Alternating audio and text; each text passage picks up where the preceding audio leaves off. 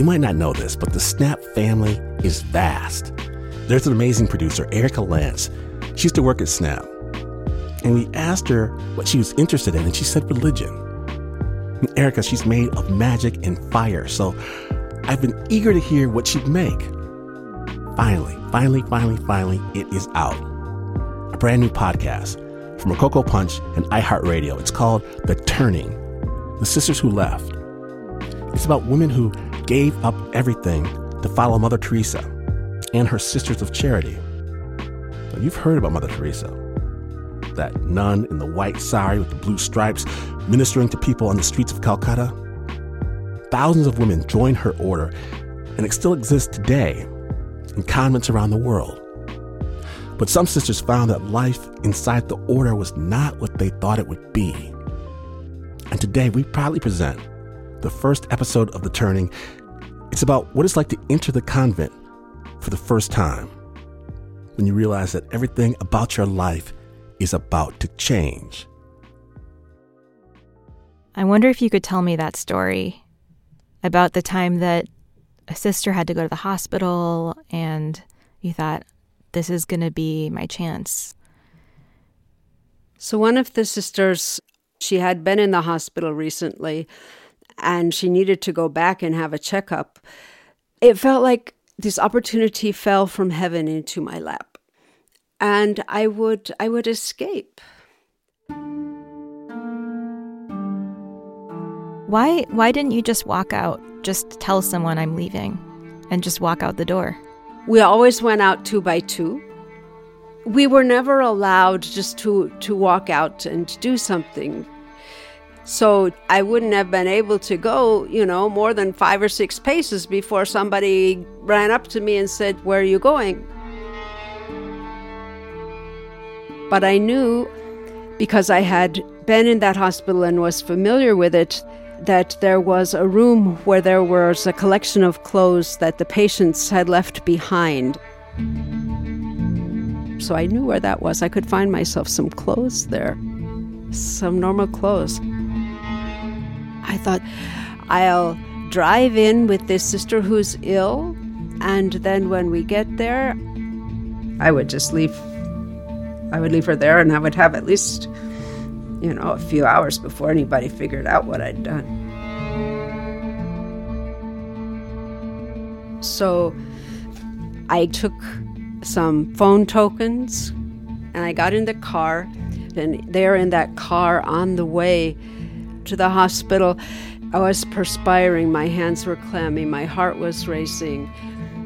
It was so hot, and as we left the city and we drove towards the seashore, there was a breeze, and it started just to feel really nice. And there were palm trees, and there was the sky, and you could see the water off in the distance. It was like a breath of freedom. It was like a way to breathe again. And I just wanted more and more of that air, that freedom, that life, that light. I thought, this is my chance. I just have to take it.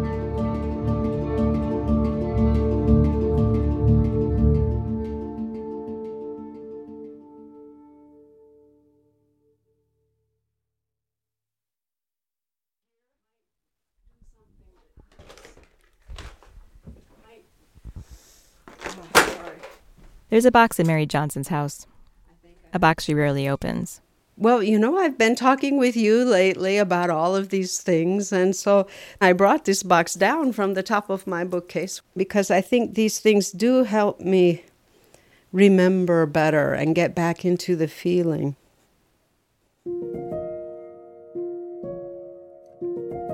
We all know this box, the one full of memories of a version of yourself that with time and experience becomes more distant, hard to relate to. But we keep these things as proof, out of view. It's there in case we need reminding. Mary's box holds mementos from 25 years ago, a time when she was devoted to a different world, an insular community that asked her to separate from her family and her past to focus her life on one thing: love. Well, first there's this plastic display case, like you might get some earrings in or something like that. And underneath, it's just little tiny pieces of Mother Teresa's hair. Wow, it's probably 4 strands or something, would you say? Yeah, that looks like 4 strands, and they're arranged in a cross shape. So, I mean, it's hair of a saint that you have in a box on your bookshelf. And it's not only hair of a saint I have in a box on my bookshelf, but the hair of a woman that I knew and had a very complicated relationship with. Mary Johnson has these strands of hair in her keepsake box because in 1980 she made a vow to devote herself to serving the poor and God. She became a religious sister with the Missionaries of Charity, the Catholic order formed by Mother Teresa. So I did spend a lot more time alone with her than most sisters had the opportunity to do. And I loved her. I loved her deeply. Mother Teresa, helping the poorest of the poor. Revered by popes and presidents, queens and princesses. Practically anything that's known about her is shrouded in mystery and myth. Though fiercely private, the small nun in a white and blue sari became an icon, and thousands of women abandoned their previous lives to follow her. We were to love, be unlovable. If you feel God is asking you to do something, it doesn't matter how hard it is. She was so close to God, and you knew it when she was there. Everything changed, you know. I heard about Mother Teresa when I was a kid. She seemed like the ultimate example of selflessness, of someone who saw poverty and actually did something about it. She seemed like this perfect person with a simple message. But the more people I've talked to, the more I've realized how little I understood her, how unusual her spirituality actually was, how her legacy was filled with controversy, and how thorny and complicated her order could be for the people inside it. The order was wired that you had very little time to think. You're only getting input from one source. You're isolated from everyone else. That's what I mean by brainwashing. They become the voice of God for you. That's all they keep saying, under your vow of obedience, right? One doesn't always know where to draw the line between religion and cult. When Mary was 19 years old, she dropped out of college and joined Mother Teresa's Order of Nuns. There was no legal contract, nothing physical that bound her to the group. She could leave at any time. But from the beginning, she was convinced there was no turning back. As she went deeper, she learned more secrets about this way of life. She saw vows taken to extremes. She felt the rigidity of rules, how separate this society, this culture, this world really was. Many former sisters like Mary entered the order seeking love and purpose, only to lose themselves along the way. And it was a long road back. My story is the story of a woman who disappoints the most admired woman in the world.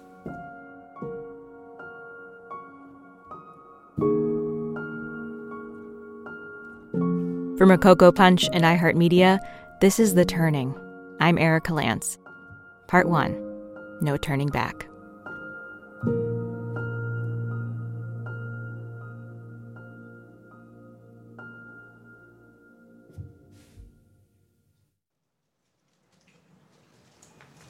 Mother Teresa was busy, as usual, saving the world. And I mean that quite literally. It's 1985. Ronald Reagan's in front of the French doors of the West Wing of the White House. Her order of the Missionaries of Charity has spread throughout the world, serving the poorest of the poor. Mother Teresa stands beside him in her white and blue sari, a foot shorter than he is. Mother Teresa is a heroine of our times, and to the many honors she has received, including the Nobel Peace Prize, we add with deep affection and endless respect the Presidential Medal of Freedom.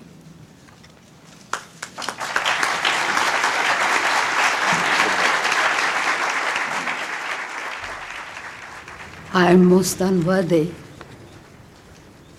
of this generous gift of our President, Mr. Reagan, and his wife, and you people of United States. But I accept it for the greater glory of God and in the name of the millions of poor people, where this gift in spirit and in love, will penetrate the hearts of the people. For in giving it to me, you are giving it to them. Mother Teresa founded her Congregation of Sisters in Calcutta, India in 1950. She called them the Missionaries of Charity, MCs for short. And she became famous for tending to what she called the poorest of the poor, especially in her home for the dying. She explained her mission with a Bible passage. Jesus said, I was hungry and you gave me to eat. I was naked, you clothed me. I was homeless and you took me in. I was sick and in prison and you visited me and you took care of me. Mother Teresa's Missionaries of Charity believe that each sick person on the street is Jesus in disguise. That's the same Jesus in the distressing disguise of the poor. The Missionaries of Charity are still headquartered in Calcutta, but Mother Teresa expanded her mission far beyond India. She founded convents in other countries, and she created new MC branches for fathers and for brothers. As her order grew, so did Mother Teresa's fame. People loved her message. She spoke of love, of having compassion for everyone, of doing your small part to help others. It's a message that appealed to Mary Johnson. Mary grew up in Michigan and Texas in a Catholic family. She was the oldest of 7 kids, and at a young age, she had a special relationship with a higher power. I had always found church to be something I enjoyed, if it didn't last too long. I enjoyed Catholic school when I was in class, but on the playground at lunchtime, I really didn't have any friends, and so I would find some place on the distant side of the playground and I would just talk to God. And I think that's kind of where it started for me. In 2nd grade, Mary's teacher told the class to write about what they wanted to be when they grew up. Boys, you could be firemen, you could be doctors, you could be policemen, and she gave this long list of careers, possibilities. And then she said, girls, you could be nurses or teachers, so write your essay now. I didn't know what to do because I wanted to be either an archaeologist or the director of the New York Philharmonic.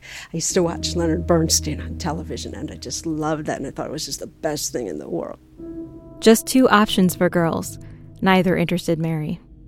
Here's what she wrote in the end. When I grow up, I will be whatever God wants me to be. And I figured that way, God has plenty more possibilities in his head than the sister does. And so I thought, that's it. But somehow it wasn't just an essay for me. It was like a pact. It was like, okay, God, you show me what you want and I will do that thing. When Mary was 12 years old, her parents got into charismatic Catholicism. They were pretty involved in it. The local group often met at their house. They'd pray and speak and sing in tongues. But Mary didn't quite connect with that type of spirituality. She waited for her own message from God. In high school, Mary joined the debate team. She wrote for the high school newspaper. And then when she was a senior, the message arrived. And I was walking past our library, which had glass windows, and I saw the cover of Time magazine, and there was this face of this wrinkled nun with a white veil with blue stripes, and she had these eyes. And I took that magazine from the shelf and I started reading, and the bell rang for French class and I didn't care. I just sat there and I read about this nun in Calcutta who was doing these fantastic things with taking in dying people and caring for them. She was attracted to the MC's focus on love and working with the poor. But it was their commitment to the vow of poverty, to live like those they were serving, that grabbed her. I mean, the Missionaries of Charity took poverty really seriously. And one of the places in the Bible where Jesus talks about poverty is during that Sermon on the Mount when he says, stop worrying about everything. Look at the birds of the air. Look at the lilies of the field. See how your Heavenly Father takes care of them. He knows what they need and he makes sure they get it. It's going to be less for you. He has every hair on your head counted. What do you think? He's going to let disaster strike? No. Just consider the lilies. The article just pulled her in like nothing before. This was like my whole heart on fire. And I really felt like that was God talking to me. And by the time I got up, I said, this is what I got to do. And I went home and started writing letters and trying to figure it out. Mary wrote to Mother Teresa and asked to join her order. And it's kind of that impulsivity of a teenager.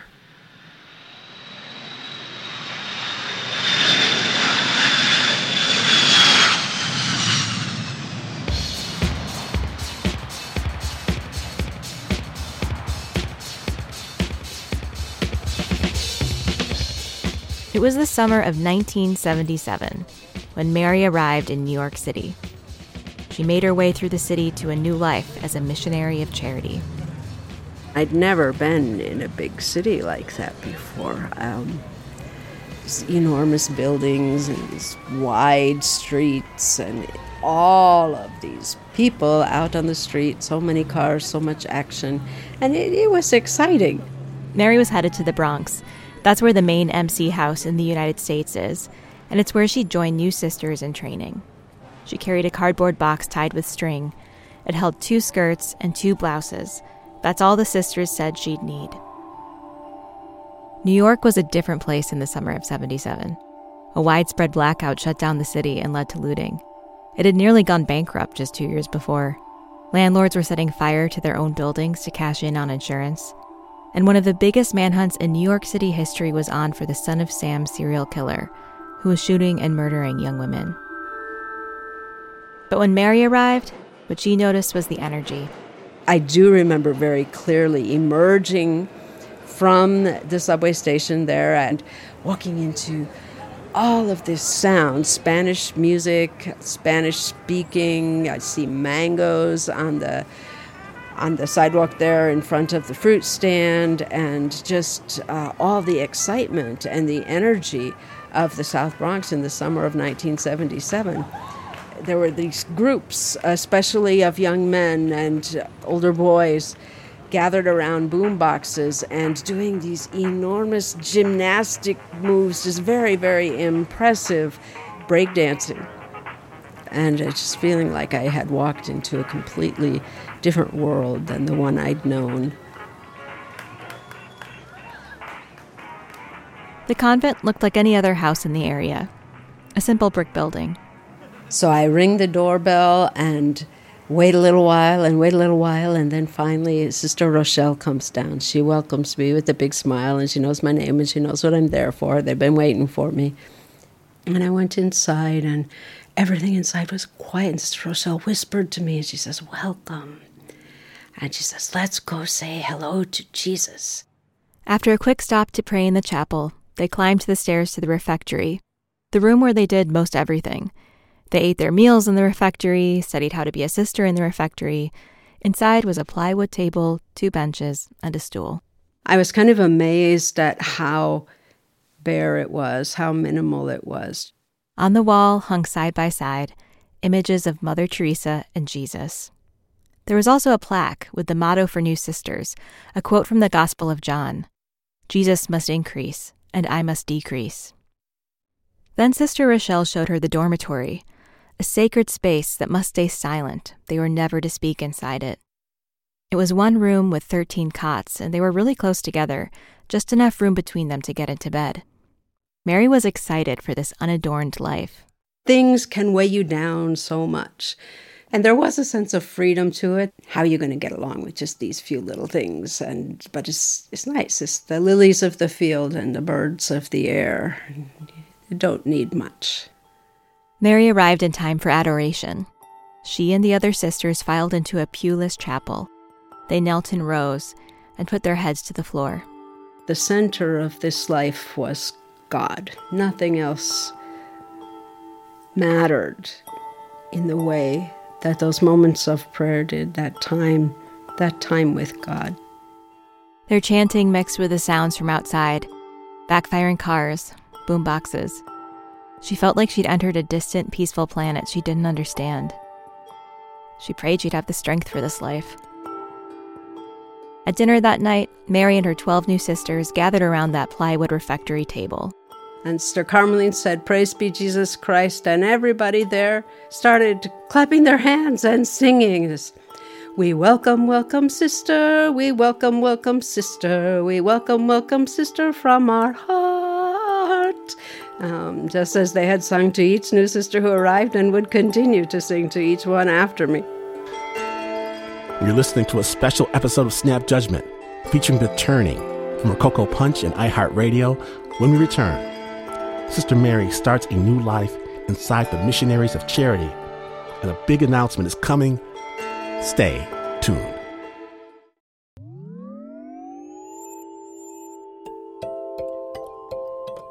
Welcome back to Snap Judgment.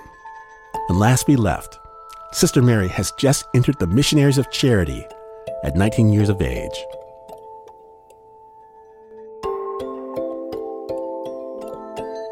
When a woman enters the Missionaries of Charity, she starts as an aspirant. Mary's aspirancy would last 6 months. She wore a conservative blouse and skirt. The white sari would come later. She quickly learns that days in the Missionaries of Charity were strictly regimented. A bell rang to signal time for a new task. The bell marked absolutely everything we did.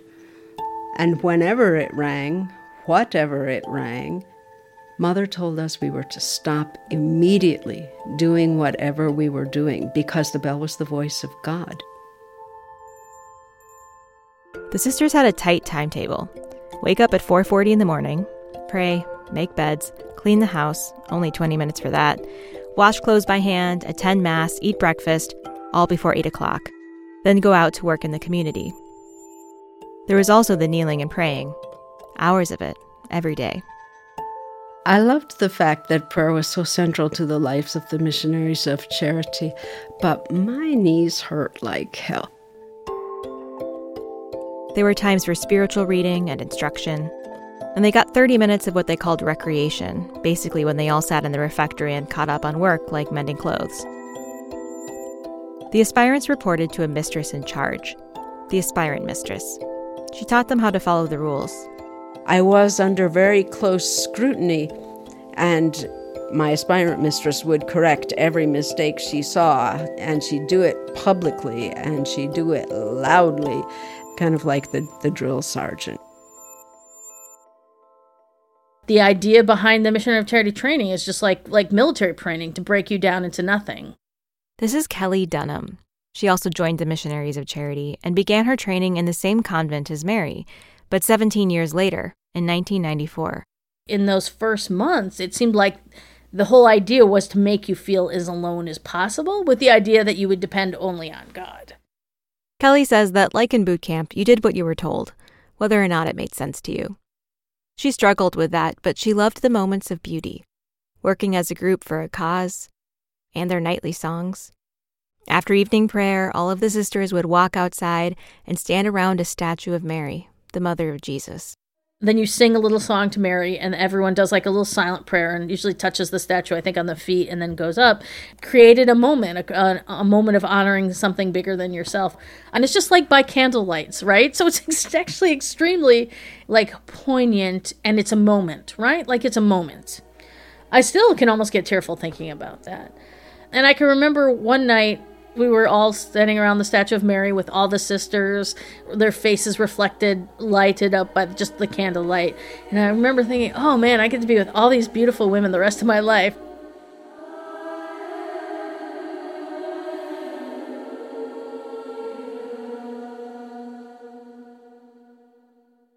Mary Johnson had been in the convent for 2 weeks when there was a big announcement. Mother Teresa was coming. We got so excited, we just shouted there. So excited. She told us during dinner, so it was a time when we could speak. And we did. Mary couldn't believe she'd finally meet this woman people called a living saint. I'd heard about saints. Some saints had these abilities where they could read people's souls. If she was like that, she probably wouldn't like me, I thought. And the other thing I was scared about was what would happen if it turned out I didn't like her. I decided what I would do was I would go to the top of the staircase because Mother Teresa would come in the front door. And if I positioned myself just right on those stairs, I'd be able to see her. And when the door opened and Mother was the first one to come in and I saw her there, this tiny short woman with so many wrinkles. And she just looked so small and so determined. And the aspirants who had been waiting and were down there on that floor, oh, mother, mother, and they were saying things. And she was like, let me say hello to Jesus first. Mother must say hello to Jesus. It was the first time I heard her talk about herself in the third person, which was something she did all the time. But I didn't know that then. I thought, ooh. Mother Teresa looked utterly focused as she took off her sandals and walked to the chapel. Then she knelt to pray. I had never seen anyone somehow that connected with God. I felt that something holy was happening there.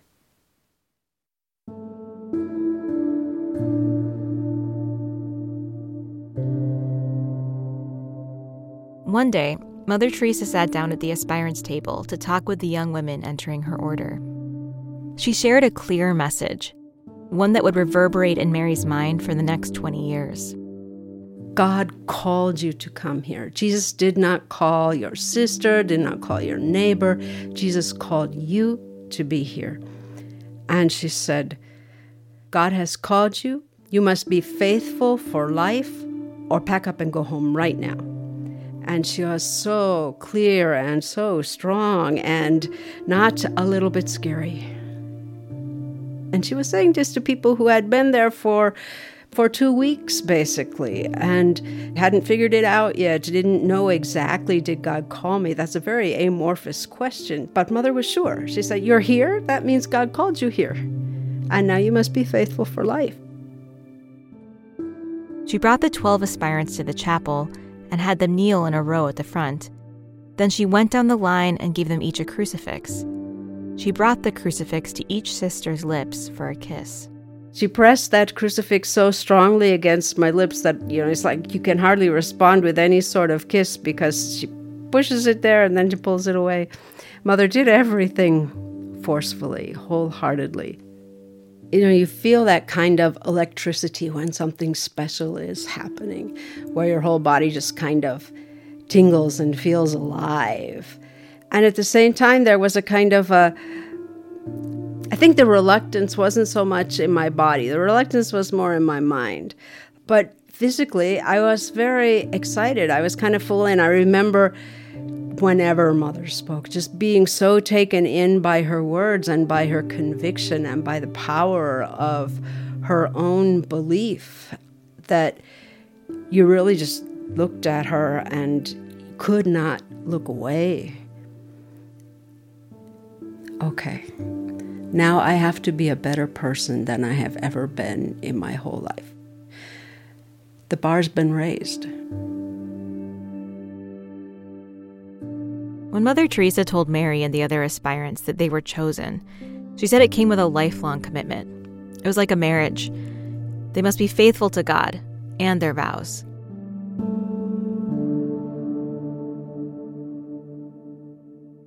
All Catholic nuns take vows of poverty, chastity, and obedience.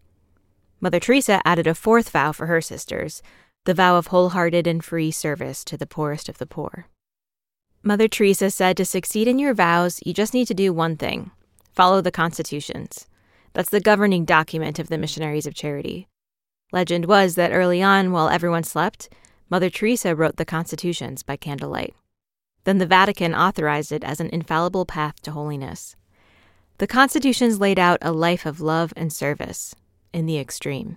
The attraction is really that life of sacrifice. You want to do something different. You want to do something radical. Even if it's very conservative, it's also very radical. To do this, the aspirants had a daily rule class taught by the mistress. Mary's mistress wore glasses. She was short and stern. Sister Carmeline sat on her little stool at the head of the table, and she passed out the Constitution books, page to open to, which number on that page to read, and we'd read it together, and then we'd close the books. And then at the end of class, she would collect them. And it's kind of like, I knew there were things in that book. She did not want us to see it. And I was curious about those. Gradually, Mary learned the rules from her mistress. She learned how to walk briskly, quickly. You don't want to waste any time, but not like wild elephants. How to talk. We weren't supposed to talk about really anything that went on outside, whether it was books or movies. How to wear her hair. Make a ponytail like decent girls. How to keep custody of the eyes. We weren't supposed to be looking around at anything, really, but especially not billboards or newsstands. Even how to fold a napkin. Always in a triangle with an extra part hanging down. And that triangle is the Trinity. And you should think of the Trinity every time you fold it in this particular way. Your superior was considered the direct voice of God, and the vow of obedience meant obey your superior without question. Anytime a superior entered the room, we were all to stand and to sit only when she sat or indicated in some other way that we should sit. Then there was the vow of poverty. Pretty much all Catholic nuns take a vow of poverty, but Mother Teresa took it a step further. She explained it in an interview on Irish TV. If we really want to know the poor, we must know what is poverty. And that's why in our society, poverty is our freedom and our strength. The missionaries of charity relied on donations and divine providence. And over the years, the order received large donations, millions of dollars worth, because of the interest their work inspired. But the sisters lived meager lives. Regardless of how much money the organization raised, they lived as though they didn't have any, for the sake of their vow. The life of poverty of the missionaries of charity is a very poor life. It is a poor life.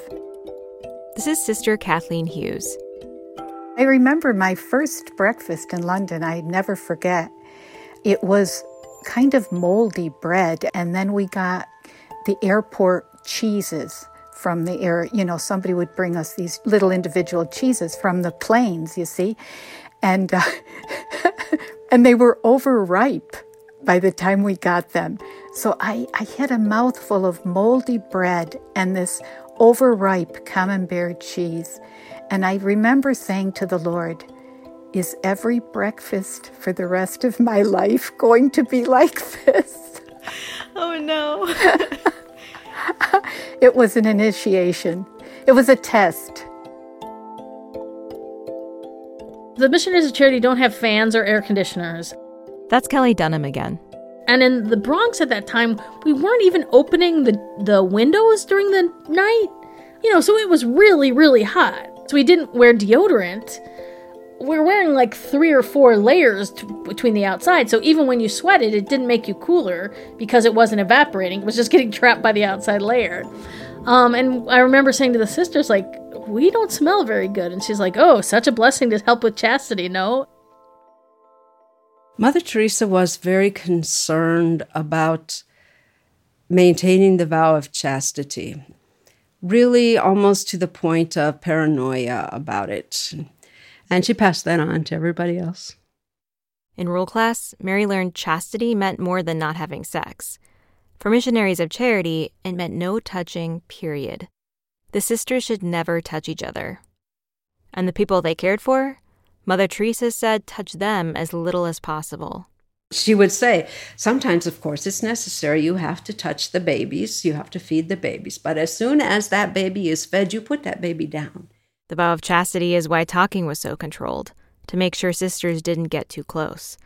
They could only talk at approved times, usually when they were all together.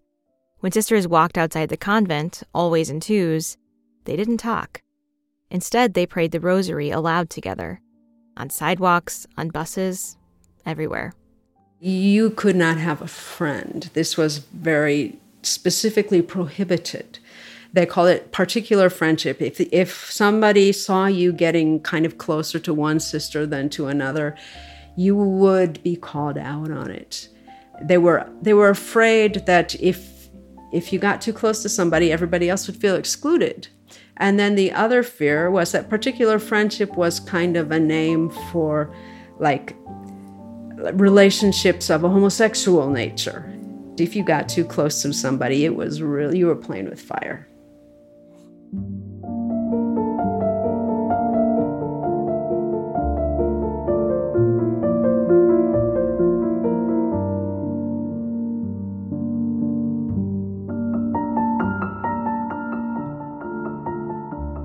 Don't go anywhere, Snappers, because after the break, Sister Mary gets in hot water. When Snap Judgment, the turning episode continues.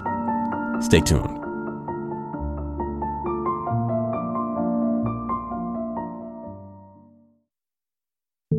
Welcome back to Snap Judgment, the turning episode. My name is Glenn Washington, and Sister Mary had just taken her vows in the Missionaries of Charity and finds that living up to them is a lot more complicated than she thought. Early on, maybe a week into Mary's time at the convent, she saw what it was like to be on the wrong end of a rule. It was the end of the day, so Mary took her nightly shower. Then she walked out of the bathing room. So I'm there with my bucket full of my dirty clothes. I'm wearing my nightdress, and I walk out the door, and immediately standing right there, so I can't even move, is Sister Carmeline. And then she says, "Sister Mary, you took the shower." I said, "Yes, sister." And she says, "And you did it last night, too. I heard the water falling. You took the shower." "Yes, sister." "Have you no shame?" I mean, it was really, she was getting very upset. She ended up calling me all sorts of names, that I was vain and lazy and immodest, and I could not figure this out. What on earth had I done that was wrong? The water coming from the shower head was cold water. I hadn't broken poverty by turning on the hot one. I hadn't taken very long. I was really pretty quick about it. I couldn't understand. Earlier that day, Sister Carmeline had taught the aspirants how to respond when corrected. You were supposed to stay silent, never talk back, and only speak when it's clear your superior is done. Then there was only one thing you could say. "Thank you, sister. Sorry, sister." And so all the while my mind is racing, trying to figure out what on earth I've done wrong. At the same time, this instruction is coming back. Stand there silent, like Jesus before Pilate, Sister Carmeline had said. And even that morning, that had caused a little confusion for me, because I knew before Pilate, Jesus did not stand silent. Jesus and Pilate had a conversation, and Jesus talks about the truth. Pilate asks, what is truth? There's this dialogue between them. Jesus was silent before King Herod when he was brought before him. But at the end, I could only say those 5 words. "Thank you, sister. Sorry, sister." The next morning, Mary asked another sister what she'd done wrong. "MCs don't take showers," she said. "Instead, you're supposed to pour water over yourself with a tin can." And then at the end, I just said, "Thank you," and just kind of tapped her on the arm. And she got so furious. She said, "No, don't touch, don't touch." You know, I was like, oh, I can't do anything right. Mary started her training with 11 other women. 6 months later, only she and one other aspirant remained. Each time a sister left, it felt abrupt. They'd only find out about it after the fact from their mistress, no explanation, just that they'd left. The remaining sisters didn't get to say goodbye, and they weren't allowed to talk about it. It made Mary wonder about her own vocation. Inside of me, there were all these questions about, so what does it mean to be called? And how do you know if you're called? Mary prayed over and over to know whether she should go home or stay. And it just always came back to this tug, this pull to come and join Mother Teresa in following Jesus. It was like, yes, this is what I was meant to do. This is it. Mary finished her aspirancy, so she was ready for the next step. And I should say, there are a lot of steps to become an MC, or any kind of nun. They each have different names, and it can get confusing, but don't worry about it. I'll help you along the way. Basically, first you're in training, then for a while you take vows that last a year, and finally you take lifelong vows. But Mary says even before those final vows, Mother Teresa believed you were committed for life. Any urge to leave was the devil's temptation. Yes, in the book it says you take your vows for 1 year, but you know in your heart you do not tell Jesus yes for 1 year. You say yes for your entire life. I think Mother Teresa took everything to its most radical conclusion. It's a lot of pressure for anyone, especially a teenager. At this point, Mary was ready to become what's called a postulant, and for that, she was sent to Rome. I arrived in Rome at the beginning of 1978. I was still 19 years old. Rome was full of life and history. The Colosseum, the Roman Forum, the Pantheon, they were all nearby. At the time, the city was in turmoil, too. Fights in the streets, new divorce and abortion laws that led to protests. But Mary's life centered around the convent at the San Gregorio Church, a little world inside this bustling city. Across a gravel yard and through a gate was the convent, a block of low cement buildings. As a postulant, she still wore her own skirt and blouse, no sari yet. Whenever she felt overwhelmed, she remembered Mother's words. You're here? That means God called you here. And now you must be faithful for life. After postulancy, Mary became a novice, and that meant it was time to take a new name, one she picked for herself, Sister Donata. Donata. It meant freely given. There was also a ceremony. Mary and 7 other sisters lined up in a chapel in front of Mother Teresa. One by one, Mother called the sisters by their new names. When Mary heard Mother Teresa call her new name, Sister Donata, it felt like a wave crested over her. It carried away Mary the postulant, who struggled with all the rules. And so I suppose in that sense, my old self was decreasing. Mother handed her new clothes. In a few moments, Mary's skirt and blouse would be gone forever, replaced by the white saris of the Missionaries of Charity. Mother had Mary kiss the habit. She said, "Let the world be nothing to you, and you nothing to the world." Then a sister handed Mother Teresa a pair of scissors to take the first snip of Mary's hair. Mother Teresa cut off just one little lock of hair and laid it on a tray. Another sister cut off Mary's ponytail. They were all singing this song. I have decided to follow Jesus. I have decided to follow Jesus. I have decided to follow Jesus. No turning back, no turning back. And we got dressed in our new clothes. And then as we were leaving to go back into the chapel, we were given that ponytail to hold into our hands. And we were told that this is like the bouquet of flowers that a young bride would carry to her wedding. And so we brought that ponytail, holding it in our hands, and laid it there in front of the altar in a little basket that was there. After the ceremony, Mother Teresa ate dinner with the new novices. Mother explained that cutting their hair was a sign of a sacred commitment to God. Once dinner was over, grand silence began, like every evening. No talking allowed until breakfast the next day. But that night, something unusual happened, without anyone saying a word. One of the sisters began to pull each of us new novices aside, and she signed to us that we should follow her. And we went into a back room. A fire was burning. And so the room was quite hot. The ceremony wasn't over yet. No one spoke. There were 4 stools in the middle of the room. There were 8 of us novices waiting there, wondering what on earth was going on. And then the first 4 got motioned to sit on the stools. The professed sisters held scissors. While Mary watched, they removed the novices' headpieces.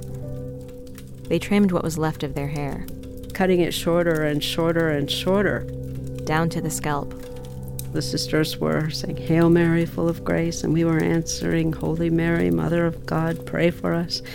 And I remember one had tears in her eyes as her hair was falling, and others were just kind of sitting there with their eyes shut as tight as they could. That was kind of frightening to see it all happen all at once like that. It became very real. Then it was Mary's turn to sit on a stool. And the cutting started. There's very little hair there. And now there's less, and there's less, until there was really just nothing, as close as you could get with a pair of scissors.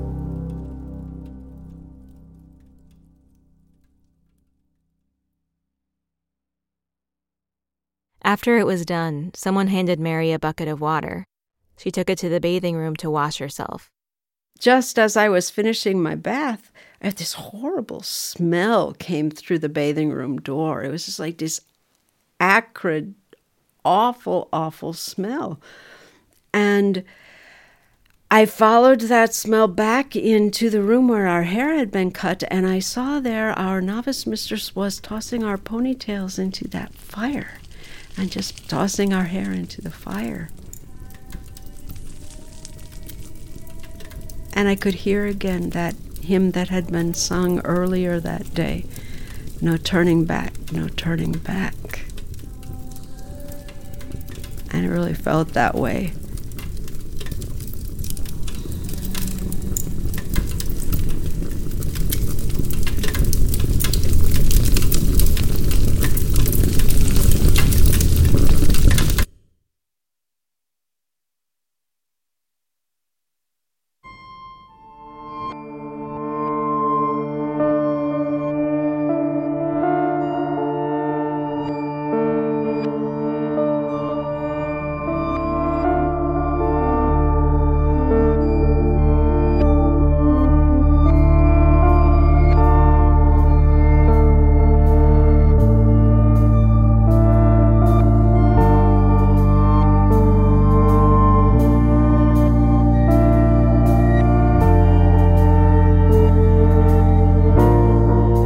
The Turning is written by Aylin Lance Lesser and me. Our producers are Aylin Lance Lesser and Emily Foreman. Our editor is Rob Rosenthal. Andrea Asuaje is our digital producer. Fact-checking by Andrea Lopez Cruzado. Special thanks to Amy Gaines, Sarah Olander, Catherine Joyce, Georgia Young, Beth Ann Macaluso, Travis Dunlap, and consulting producer Mary Johnson. Her memoir, An Unquenchable Thirst, provided inspiration for this series. President Reagan's remarks and presentation of the Medal of Freedom to Mother Teresa and her remarks in the Rose Garden on June 20, 1985, were used courtesy of Ronald Reagan Presidential Library under a Creative Commons license. Our executive producers are Jessica Alpert and John Perotti at Rococo Punch and Katrina Norvell at iHeartMedia. Our theme music is by Matt Reed. For photos and more details on the series, follow us on Instagram at Rococo Punch. You can reach out via email to theturning@rococopunch.com. I'm Erica Lance. Thanks for listening.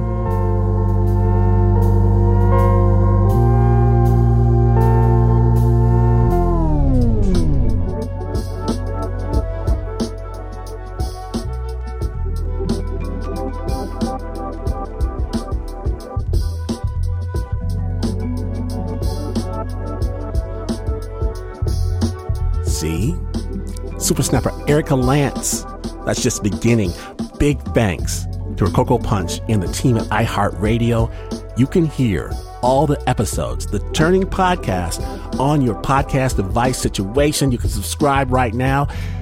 Speaking of which, if you need more Snap in your life, more places, more people, more stories, more love, more joy, subscribe to the Snap Judgment Podcast.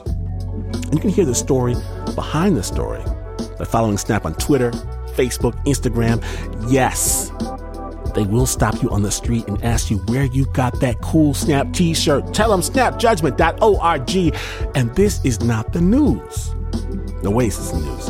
In fact, someone could convince you to use felt instead of regular flour in your bread maker, and as you're cleaning up the gooey mess you just made, you would still not be as far away from the news as this is. But this is PR.